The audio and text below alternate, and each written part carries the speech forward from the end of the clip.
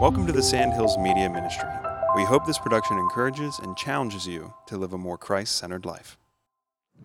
Is that right? I think I just got cut off. We're at the end of 1 Samuel, as far as we know it. We're going to be wrapping things up. At least we'll pause in it going into this next couple of weeks. But for today, we're going to be in 1 Samuel chapter 29. 1 Samuel chapter 29.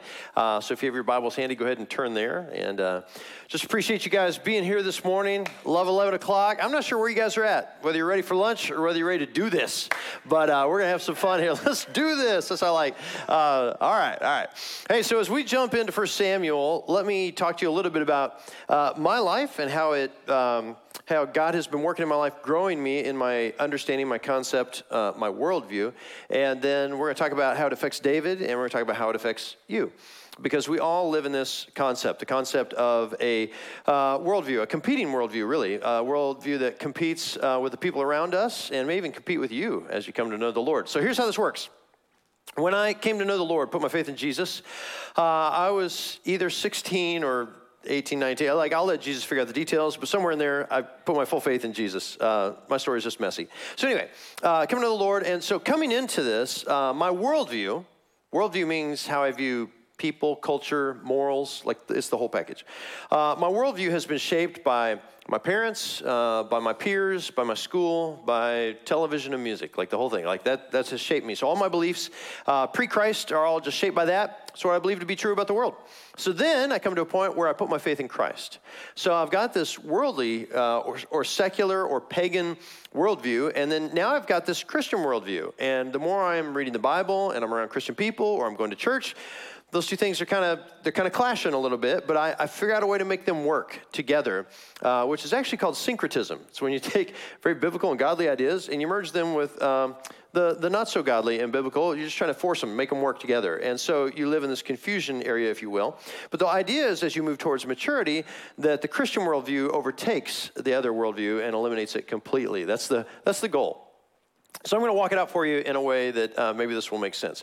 And it happens in everything. Worldview affects everything. So let's just say as a 16, 19, depending on whenever the Lord would give me credit. I had this view of the ladies, if you will. So there's a way I viewed ladies and things that you're allowed to do with the ladies and not allowed to do. So as a pagan, secular, non-Christian, I'm like, hey, two consenting people, y'all are free, do what you will.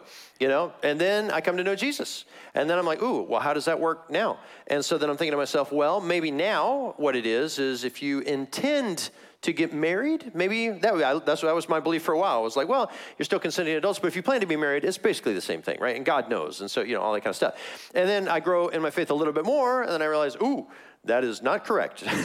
The Lord views anything outside of the context of marriage between one husband, one wife, as sinful. You're not allowed to do that. So you have to wait until you're married to do all the stuff. And so that was just a maturity for me. It took me a while to get there, but eventually I got there. And so that's, I think, a normal journey for people is like you got the one view, then it merges with the Christian view, and you try to make them work together. Then you realize you got to choose one or the other, and you reject the one and hopefully move into a Christian worldview, which I think is a little bit of what David goes through. So in 1 Samuel chapter 29, let me set it up for you. So David and his boys, his 600 warriors are in Philistia. And so they're in Philistia, they're hanging in Gath, or they had started in Gath, where Achish is king.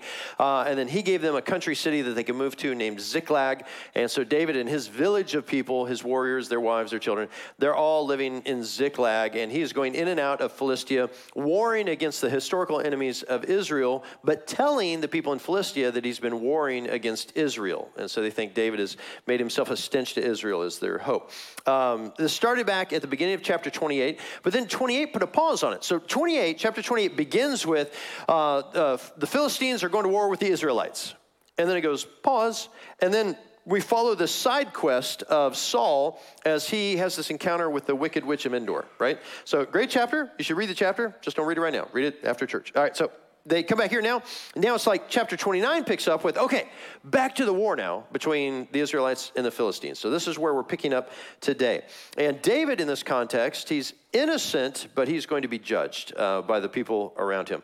Let's go to 1 Samuel 29, the first few verses. Now the Philistines had gathered all their forces at Aphek, and the Israelites were encamped by the spring that is in Jezreel. As the lords of the Philistines were passing on by hundreds and by thousands, and David and his men were passing on in the rear with Achish, The commanders of the Philistines said, "What are these Hebrews doing here?" And Achish said to the commanders of the Philistines, "Is this not David, the servant of Saul, king of Israel, who has been with me now for days and years? And since he deserted to me, I have found no fault in him to this day." All right.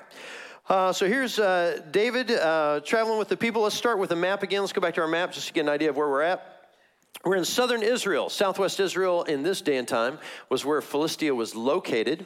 So the armies of Philistia are gathering. They are marching to the northernmost city in Philistia, which is Aphek, which is clever. Before you're going to invade, you gather all your people. You stay within your borders. Just come right to the edge of your borders so that when you do attack, you will spill out en masse. And then Israel is currently gathering its army in Jezreel, not currently pictured. Jezreel will be northeast of where they are right now. So this is where the two armies are gathering, and then towards the south of that is Gath, and that's where Achish and David and his men have marched up from there, and actually David and his men probably a little below that. All right, so here we are with what's going on. Now, we can understand the hesitation of the Philistines, and they're going to articulate it more clearly here in just a bit. But David and his men will have been in Philistia for 16 months. They've been there this time. They've settled. Looks like they're going to live there indefinitely, and we've come to this moment. They've been peaceful the whole time. They have not fought the Philistines while they've lived there. They've been at peace. They've just been doing their own thing. Now, Achish vows for David. He comes out and he's like, "Hey, listen, guys, David has been with me the whole time. Like, let's don't freak out about that. Let's not lose our heads over this. Like, it's going to be okay." All right, go to verse 4. Verse 4. "But the commanders of the Philistines were angry with him. And the commanders of the Philistines said to him, 'Send the man back, that he may return to the place to which you have assigned him.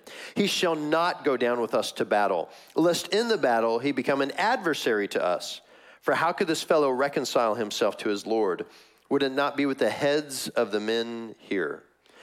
All right, so they are legitimately afraid that heads are going to roll. That's what they're worried about. So all the Philistine commanders, the leaders, like, they get it. It makes sense. They're over here. They're having a huddle. They're like, "What is wrong with Achish? Does he not see how dangerous this is?" Now, to be fair, their fear is not unprecedented. If you go back to chapter 14 in 1 Samuel, chapter 14, this exact same thing happened, where the Philistines were going to war with the Israelites, and in the middle of it, the servants of the Philistines who were Hebrew turned on the Philistines and started to fight the Philistines from within the camp.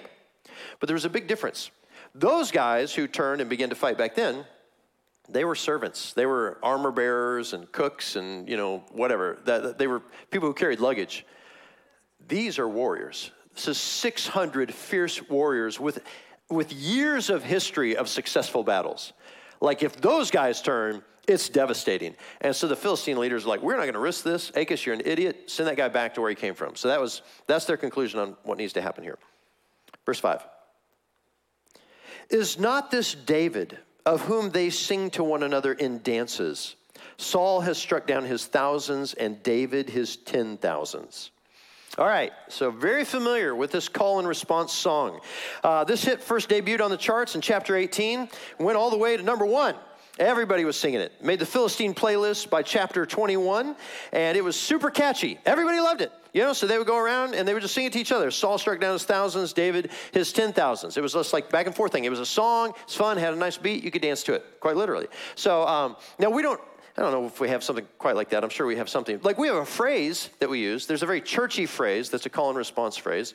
So it works like this. If I say to you, "God is good," you would say, all the time. And there's people sitting here right now I know who are like, "Oh, I didn't know that was a thing." Yeah, it's a thing. It's so much a thing that if I'm walking through the grocery store shopping and I hear two people talking and one of them say, "God is good," I'll just be like, all the time. It's just in there. I don't even have to think about it. It just pops out. It was just kind of that thing. And so this was just kind of, they would do it, but it was catchy. It got in your head. It stuck with you. It's like, anytime, I call it an earworm, it like gets in there and it just keeps on digging. It's like when you walk by somebody and they're humming a song and then it's in your head the rest of the day, which happened to me just this last week. So Tarsha, who works in our front office, she was humming my favorite things from The Sound of Music as I walked by her desk. And it was in my head all day. All right, all day. And if you're familiar with that song and now it's in your head, you're welcome. It gets in there and it sticks. But the problem with this song is this song was about how fierce of a warrior David is. So like this is a bad song. Like they don't want this because the people he's wiping out to get that moniker, to get that name, is the Philistines. And so it's a celebration of how David has wiped out Philistines. So they're like, Achish, what are you thinking? This guy can't go with us.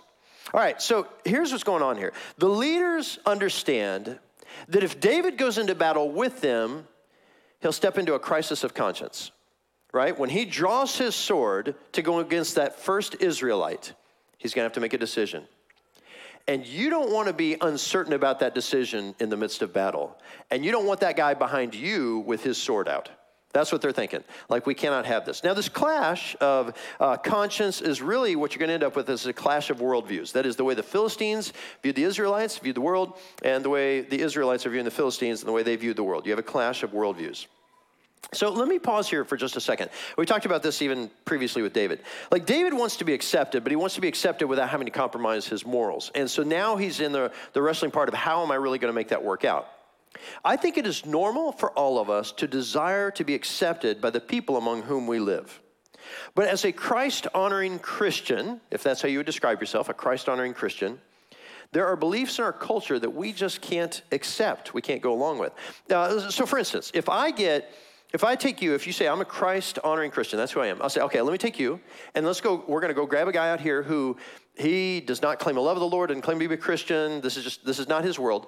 And I give you both a sheet of paper with some words, and I ask you to define them. And I put these words on there: love, grace, acceptance, hate. And I say, just write me your definition, your understanding of your definition. Your worldview just pours out from that. And so even if they sound similar by way of definition, the way you live them out will be completely different. And so there's definitely a clash of worldview. At some point, we have to choose whether or not we're going to parrot the world as we lean for their acceptance, or stand on the Word of God and risk rejection by those that we live among. So let me just ask you a question on that. So how do you think, if we take just the North American church, the Christian church in America, how do you think we're doing with our worldview? Do you think we align more with a biblical worldview or an unbiblical worldview? What do you think? All right, you don't have to think too hard. I'm going to tell you. There's a website you can go to called worldviewcheckup.com. So worldviewcheckup.com. Now, I'm going to tell you, if you go to worldviewcheckup.com, and when you first pulls up, it'll say this link is no longer valid, click here. So I'm telling you, the first thing you'll see is this link is no longer valid, but then you do the click here. And what you do is you take a test, and they'll ask you a bunch of questions. And what they do is they take biblical understanding, and then they rearrange some of the thoughts, and they give it to you, and they're like, is this biblical or unbiblical? Would you say A, B, C, or D? Where would you vote on this? So you take a test. And when you get to the end of the test, it tells you whether or not your worldview aligns with a biblical worldview. So many, many people have taken this test. Would you care to guess the percentage of Christians that actually have a biblical worldview according to this test? Again, you don't have to respond. I'm going to tell you. 17%. So 17% of Christians have a biblical worldview, which means 83% of Christians do not. And I know what it is. It's you came to Christ, you want to be accepted by the people around you, so you buy into ideas that you know aren't right, but you're trying to squeeze them into your Christian faith, and you're hoping that I'm going to live in this kind of broken world. And I would say, listen, the world already knows that as a Christian, you're not on board. So stop trying to be on board. Just be on board with the Lord. That's all you got to do is buy into him. Now, it may be ignorance, so we want to pour ourselves into scripture study and pursuing the Lord. But yeah, who knows? But it's bad. So David, though, he wants to choose the path of peace. No matter what goes on in his life, he's choosing the path of peace. He wants to honor God. He wants to honor the Philistines. It's really hard. He's wrestling here. So now go to verses 6 and 7. Then Achish called David and said to him, "As the Lord lives, you have been honest. And to me, it seems right that you should march out and in with me in this campaign. For I have found nothing wrong in you from the day of your coming to me to this day. Nevertheless, the Lords do not approve of you. So go back now and go peaceably, that you may not displease the lords of the Philistines." Now, I like how he starts off in this. He says, "As the Lord lives." Now, he's probably referring to David's God, which you might be like, well, what's a Philistine referring to David's God? Well, they're polytheistic. And I guess one advantage, if you will, of being polytheistic is that every God's okay. And so he's like, may your God honor you. Like, as your Lord lives, you've been on. So he makes this oath by David's God. No big deal. But anyway, he says this, hey, listen, I like you. I think you're great. You've never dishonored me. These guys, they hate you. And so here's what I'm just asking. And I'm asking, please, please, please, could you leave quietly? Because, listen, if you cause a problem, you're 600 warriors. If you cause a problem here, it's going to be horrible for everybody. It's also going to be horrible for me. And I don't want it horrible for me. I got good standing here. I need you to go back. So will you just leave peaceably, leave quietly? That would really help me out. So here's the response, verse 8. And David said to Achish, but what have I done? What have you found in your servant from the day I entered your service until now, that I may not go and fight against the enemies of my lord the king? All right, now this is an interesting response, because this has been what the other guys have been saying, not what Achish has been saying. So when David protests, he's like, what have I done? Why are you so displeased with me? Achish is like, I'm not. It's these guys. I can't have you here. So here's what leads me to think there's something else going on here. And we're just never going to know, but I think there's some healthy conjecture that we can step into. So one question for me would be, what is David really planning on doing? That would tell us a lot. If you could pull David aside and say, David, when push comes to shove, what would you have done in this battle? I think that would have been interesting to know.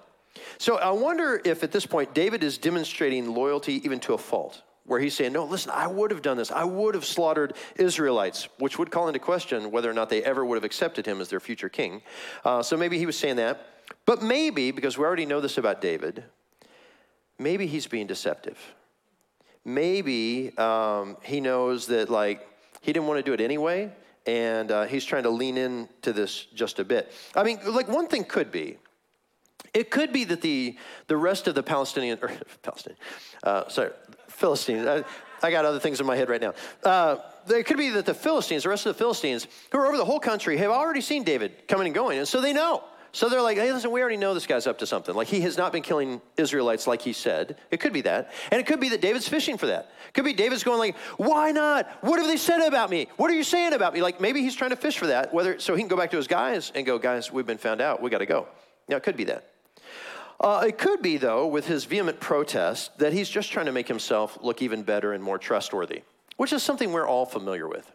So let me just give an example from our household just a little bit. So when we come to a Saturday in our home, my wife and I view Saturdays very differently. I think my wife is here. Hey, baby.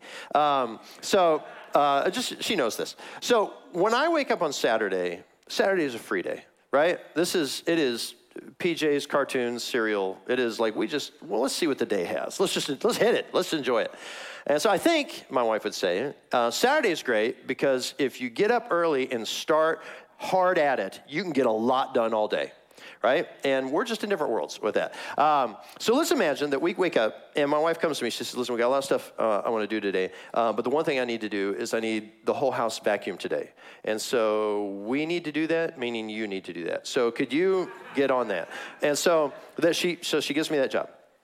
And so now I've got this chore to do, and I'm like, I didn't really want to do that today. And then she steps back in, and she's like, oh, actually, I just realized forget it. You can't vacuum the whole house today. The vacuum's not even working anyway. And then what's my response at that point? What? I don't get to vacuum? I was already looking forward to it. I had this plan in my head about where I'd start, where I'd plug in, unplug, where I'm going to dump the stuff. I've already got this thought. I don't get to vacuum? I love vacuuming. I was going to serve you today. Dang. Now, I'm lying. But in the moment, hopefully, my wife was looking at me going, he is so sweet. What a great guy. He had already thought I was going, I love him. Right? So that's hopeful. So look, what you're doing is you're just trying to milk a situation. And my suspicion is that maybe David's milking this just a bit. But one thing is this. David was never forced to choose. David was never forced to choose. He never had a sword in his hand facing his own people where now he's got to make a decision. And can I just say in this, I think we need to recognize the mercy of God. It's like this. Has God ever gotten you out of a situation where you came to the edge of something and one more step would have been sin, but before you even made the decision, God knocked you off course? Like if you've been walking with Jesus long enough, that's happened. There have been times where you came to the edge of something, and if you took that next step, and I can think of situations in my own head that I would never share with you, where you come to the edge of that, and you're thinking, I might do this thing, and then just God knocks you off course, and then you never had to face whether or not you would have done it or not, but you suspect you might have. So it feels to me like this is the sovereignty of God in all of its glory working itself out. Now, would that it were that we were so filled with the Holy Spirit and self-control, which is the fruit that he bears in our lives, that we'd make those choices on our own. But every now and then, the sovereignty of God and in his grace, he pushes you off course, which is what he did to David, sparing David from having to make that decision. Go to verse 9. And Achish answered David and said, I know that you're as blameless in my sight as an angel of God. Nevertheless, the commanders of the Philistines have said, he shall not go up with us to the battle. Now then, rise early in the morning with the servants of your Lord who came with you, and start early in the morning and depart as soon as you have light. So David set out with his men early in the morning to return to the land of the Philistines, but the Philistines went up to Jezreel. All right, so now we kind of come to the end of this here, and we are going to pause for the next few weeks. We're going to go ahead and hit the Christmas message and dig into that. But for here, as we've been doing every week, let's talk about lessons learned. And I do really think this. Like, even though there is no, thus saith the Lord, you as a Christian should do likewise, what we do see is we see the character of God revealed, and then we see how enemies of God respond to it, and we see how friends of God respond to it. And so by looking at David, his response, how he's interacting with the Lord, I do think there are things that we can learn. And so one of the lessons learned for me is this. Christians live in the world, but we are no longer of the world. So have you heard that phrase before? As Christians, you're supposed to be in the world, but don't be of the world. Okay, you've probably heard that. So it's not actually quoting a Bible verse, but it is definitely quoting a Bible concept. And the idea is that even though we live here and not all the world thinks like we do, we still need to make sure we stay faithful to the Lord and not buy into the principles of the world that surrounds us. We're part of a new kingdom. We submit to new kingdom rules. Those outside the church, the modern day Philistines, if you will, they just don't view life the same way we do. In John chapter 15, Jesus is speaking. This is what he says. If you were of the world would love you as its own. But because you are not of the world, but I chose you out of the world, therefore the world hates you. So Christians consistently, no matter the generation, first century today, Christians consistently are in disagreement with the worldview that surrounds them. So there are many issues that surround us, and it affects everything. It affects everything. But let me just take one of the most preeminent in our culture today. That in our generation, there has been a disassociation between gender and biological sex. All right? Now, that's something weird. Not something I ever thought I would see in my day. But all of culture's bought into it. And if you don't buy into it, like, you're in trouble with culture, right? But we know that God says otherwise. And so now you have to make a decision. Do I try to pair it with the world wants, or do I stand on the Word of God?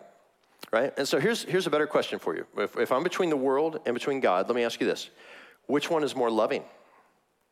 Do I affirm what the world says? Is that more loving and make people feel better? Or do I affirm what God says? Is that more loving because he knows how people are wired, worked, and designed?